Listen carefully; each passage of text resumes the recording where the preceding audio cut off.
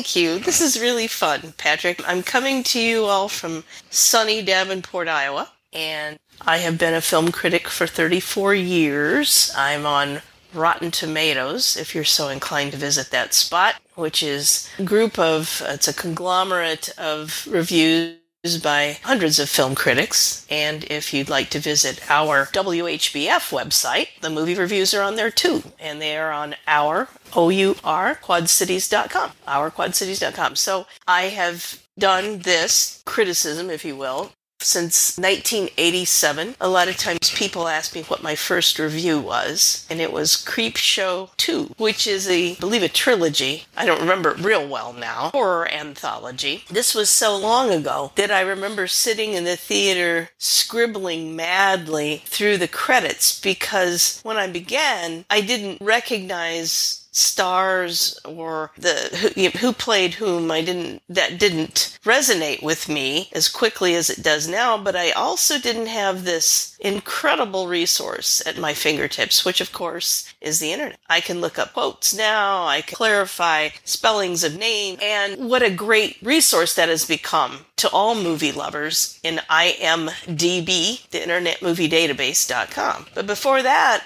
I was forced to use magazines and pray that I could find a spelling in a library somewhere. It was very tedious. It took a lot of time. So I would scribble there in the dark and hope that I got those things right. And when the internet came, the movie reviews became much easier. All kinds of marketing efforts. I mean, you've got in the theater itself, in the lobby, when you're in for one movie, you see the other 10 movie posts. If the movie's a big financial investment, you might even see on TV advertisement. I assume when you started, that might not have been quite like it is now. There were trailers, and the trailers, oddly, come at the beginning of the movie. And the reason they're called trailers is because once upon a time, these ads for other films were shown at the end of a film. Movie's over. Here are the trailers, right? The things that bring it along. And the studios discovered that people were getting up and leaving, and they weren't watching the rest of their product offerings. So the trailers became attached to the beginning of the movie instead. And now you can, if you want to, sit through 20 minutes of trailers before a film. I choose not to do that. Usually 19 minutes in, and so I'm ready to go right when that studio logo comes on. Where do you see your trailers, if I might ask? Well, I do one of two things. I either grumble to myself that I am sitting there watching trailers, or I'm getting poked in the side by my wife because I'm sleeping. So you go at the announced time of a film and sit through the trailers. How many movies do you think the typical consumer sees in a year? That's hard to say. I think a lot of it depends on age, and now that we have so many streaming services, it's almost impossible to estimate for people who have grown up in front of screens. Binging, I should say, a television series in its entirety is not that big of a deal. So movies are part of that watching. They're a different form of entertainment, of course. I know people who watch a movie at least once a week, but it might not be in the theater. Well, I always tell people this. What you like, and I'm going to guess that there's a certain kind of plot or topic that you enjoy. Try something a little bit different, and I think it will open your eyes to what's out there. You may not like it as well as your standard fare, but you also may find something you enjoy more than you had imagined. For example, there's a film out right now called In the Heights, which is production, a musical, by writer of the hit Hamilton. People who don't normally like musicals enjoy this because of its depth, its characterization, and the incredible music in it. And that might open the door to other musicals for a viewer who historically isn't attracted to that sort of movie. Right. Well, you go to RottenTomatoes.com, which has everything pretty much. And the reason it's called Rotten Tomatoes is because the Each review either has a round, ripe tomato on it or a splat, a green splat, like you'd throw tomatoes at the screen. You hated it so much. This is a compendium of all kinds of critics, professional critics from all walks of life. And you either get, it's kind of a thumbs up, thumbs down. You get a percentage. So if this particular movie says 98% of the critics liked it, that's a resounding recommendation, because all of us, or almost all of us, like this film. That's saying that we all agreed, with all of our different tastes and all of our different ages, all of our different backgrounds, we think this is a great movie. So I would recommend visiting Rotten Tomatoes on a weekly basis to see what movies are out there and what percentage of critics like them. To the Rotten Tomatoes website, I can find movies that are just about to be released or just were? Yes. Same with IMDb, which is Internet Movie Database, imdb.com. That tells you what movies are coming out every week, every month, every year, in fact. You can find articles about the movies, you can find critics' reviews, you can find viewer reviews, which is a lot of fun. The problem with viewer reviews is this. Most people want to like the movie they have just seen. Let's say that you love Arnold Schwarzenegger, and you're going to go to all of his movies. You're going to say, oh, that's a great movie. Arnold Schwarzenegger was in it. Well, that's the only qualifier you need. Does that make you a perceptive critic? Not especially unless you're talking with other Schwarzenegger fans. So critics, I always look at viewer reviews with a somewhat jaundiced eye. It's also hard to say, you know what, I just spent $10 on junk. That's hard for people to say. It's even harder when they take their children. I hear this all the time. Well, my kid liked it. That doesn't mean it's a great movie. What kid doesn't like going to the movies? So I take those reviews, if you will, with a grain of salt. But seasoned moviegoers who all like the same movie, that makes me wonder what I'm going to see. Then I think there must be some quality to that. And this movie, In the Heights, that I just mentioned, has a very high rating on Rotten Tomatoes because it's a great film. And it's almost impossible not to like this movie. This is the kind of movie we're not used to seeing. There is no white protagonist, no white savior coming along. And I encourage people to do that all the time. I also hear a lot of this. Well, I thought you said that was a good movie, but it had violence and swearing in it. Well, I invite you and every single moviegoer to become acquainted with the rating system, which has been around for many, many, many years. And we must remember that the rating dictates the content. So, if you're watching a James Bond movie, a current James Bond movie, and you go in thinking you'll see some violence, that's true. You will. But James Bond movies, like Marvel superhero movies, are rated PG-13 generally. And there's a reason for that. It's because some of these movies appeal to older children.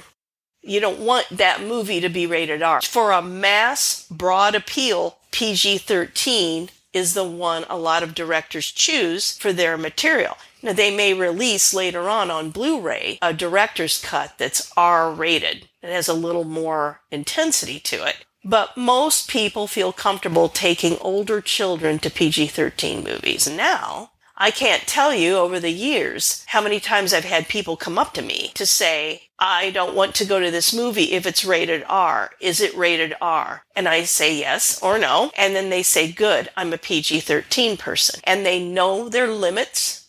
They know that R is going to make them uncomfortable. So they stay away from them. There's a ratings board, and they look at the movie and decide what it's going to be. And sometimes a director will cut a few seconds or a minute, and off it goes from NC-17 down to R, or from R down to PG-13. NC-17 can be the kiss of death for a movie.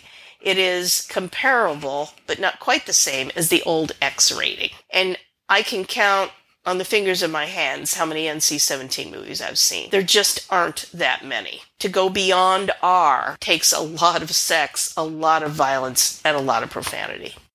Yes. The rest is sort of a, okay, we'll force this character into these situations there. Now you have character development. I think there is, particularly with studio movies, a tendency to remake and give the audience what they wanted before. That's why indie movies from these small studios often are the movies I vote for in the Critics' Choice Awards, and I am a voting member of that group. A lot of the indie films win us over because they are unique and they're labors of love, not created as a tent pole and part of a franchise to hold up a studio. Tentpole movies, the big films, Fast and the Furious, for example. Those are tentpole movies, big action movies that have a wide appeal. But a movie like Pig with Nicolas Cage, it's an astonishing film. It is not an action movie at all. It's a character-driven movie on grief and love, really. I've never seen anything like it, and so far it's my favorite movie of the year. I urge you to see it because it's a different kind of movie. Now, sometimes a movie is something like we've seen before, but it just doesn't get the studio backing.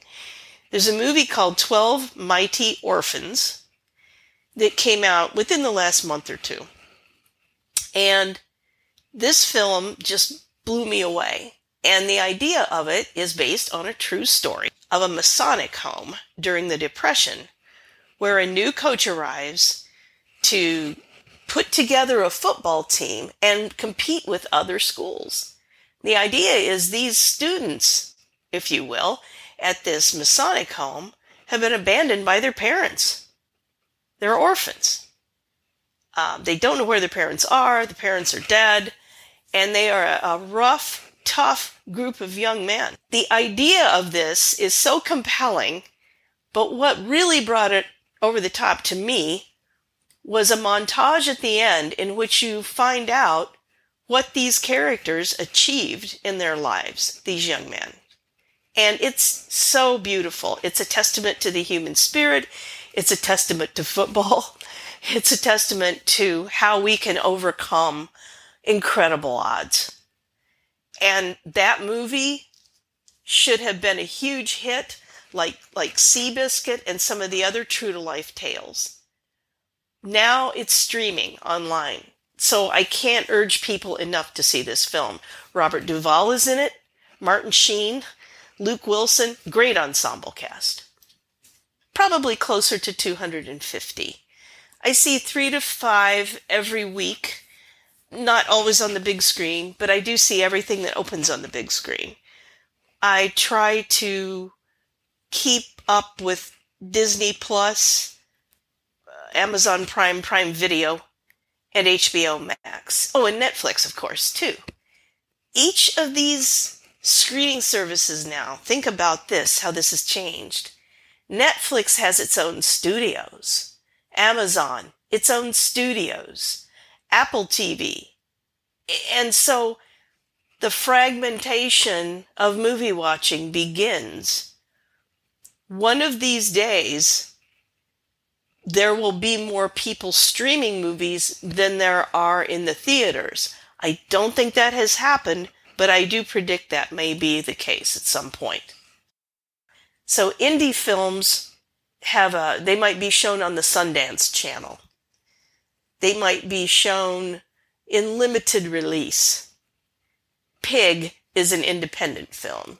It is not a concoction that's part of a franchise or that's part of a marketing tool for toys or, for example, G.I. Joe, you may remember those action figures. They're Hasbro toy. They're still around. And these toys have begotten a series of films, action hero films. The latest is called Snake Eyes. That's a big studio, multi-million-dollar production. Lots of marketing behind it. Lots of fingers in that pie. Thinking about overseas. How will this movie do overseas? How will this movie do in the U.S.? What elements do we put in this movie to engage those audiences? Pig was made because it's a good story. Those movies, generally, the indie movies, become the darlings of critics because they're unique. That voice is unique. Nothing else is driving it but the director and the screenwriter.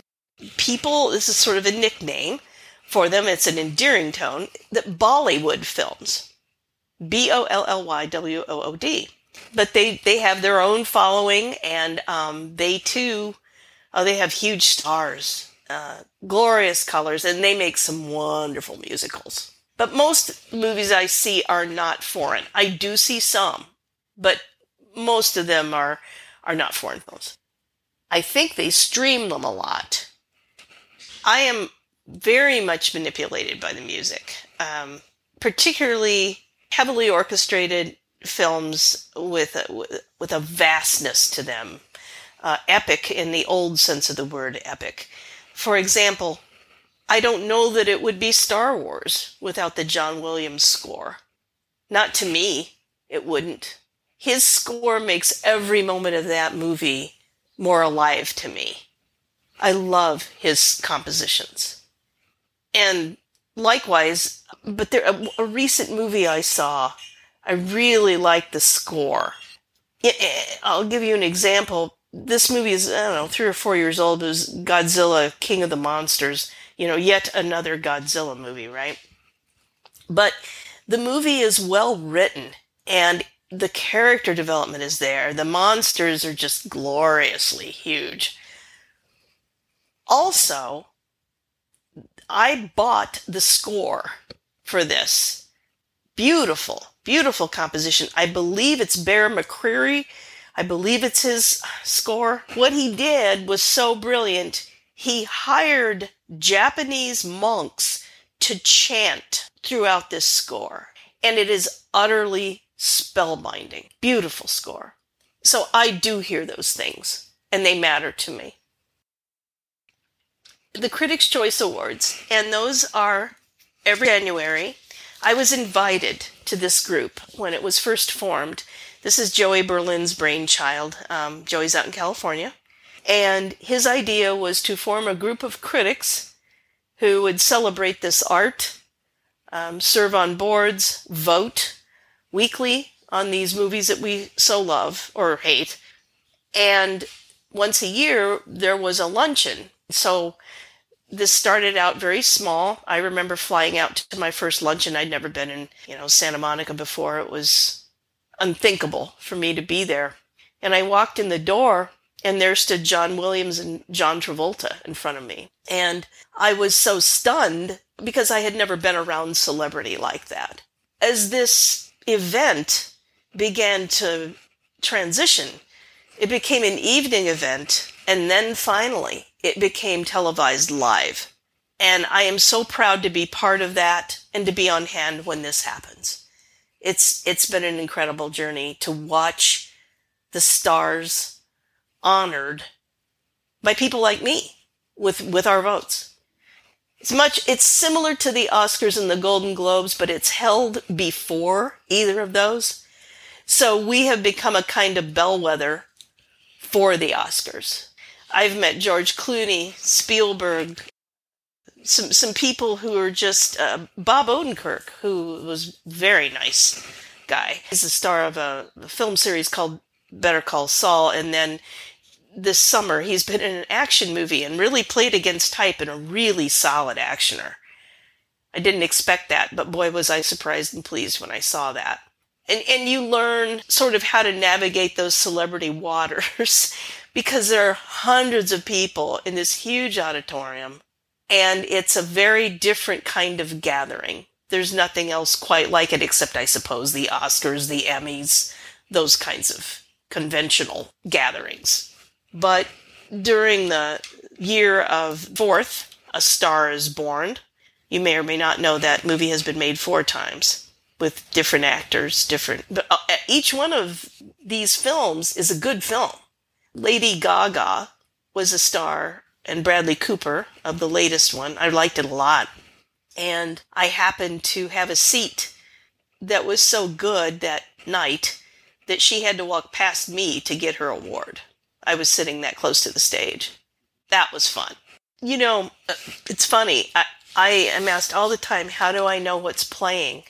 And there's something that keeps people from calling the theater. There's even, when you call a theater, you will get a list of times in movies on your phone.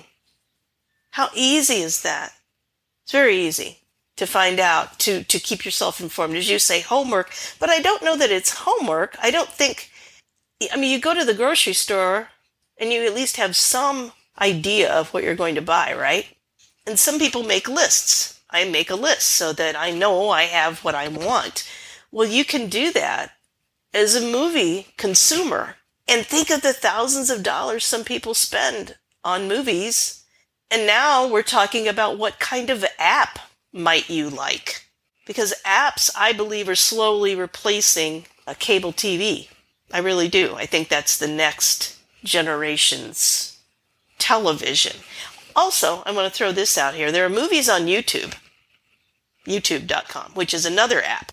And kids are watching YouTube channels now.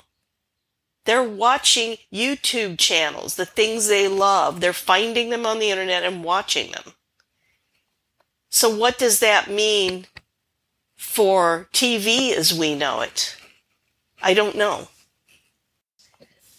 But I think we need to educate ourselves. What are we really after? What do we want? I would say a great majority of people say, I just want to be entertained. I want a popcorn movie. Something I can sit back, have my snacks, and forget about the pandemic and forget about, work. And I get that too. There's a movie out right now called Roadrunner. It's a documentary about Anthony Bourdain, the late Anthony Bourdain, I don't know if you're familiar with him, but he was a well-known chef who took his own life.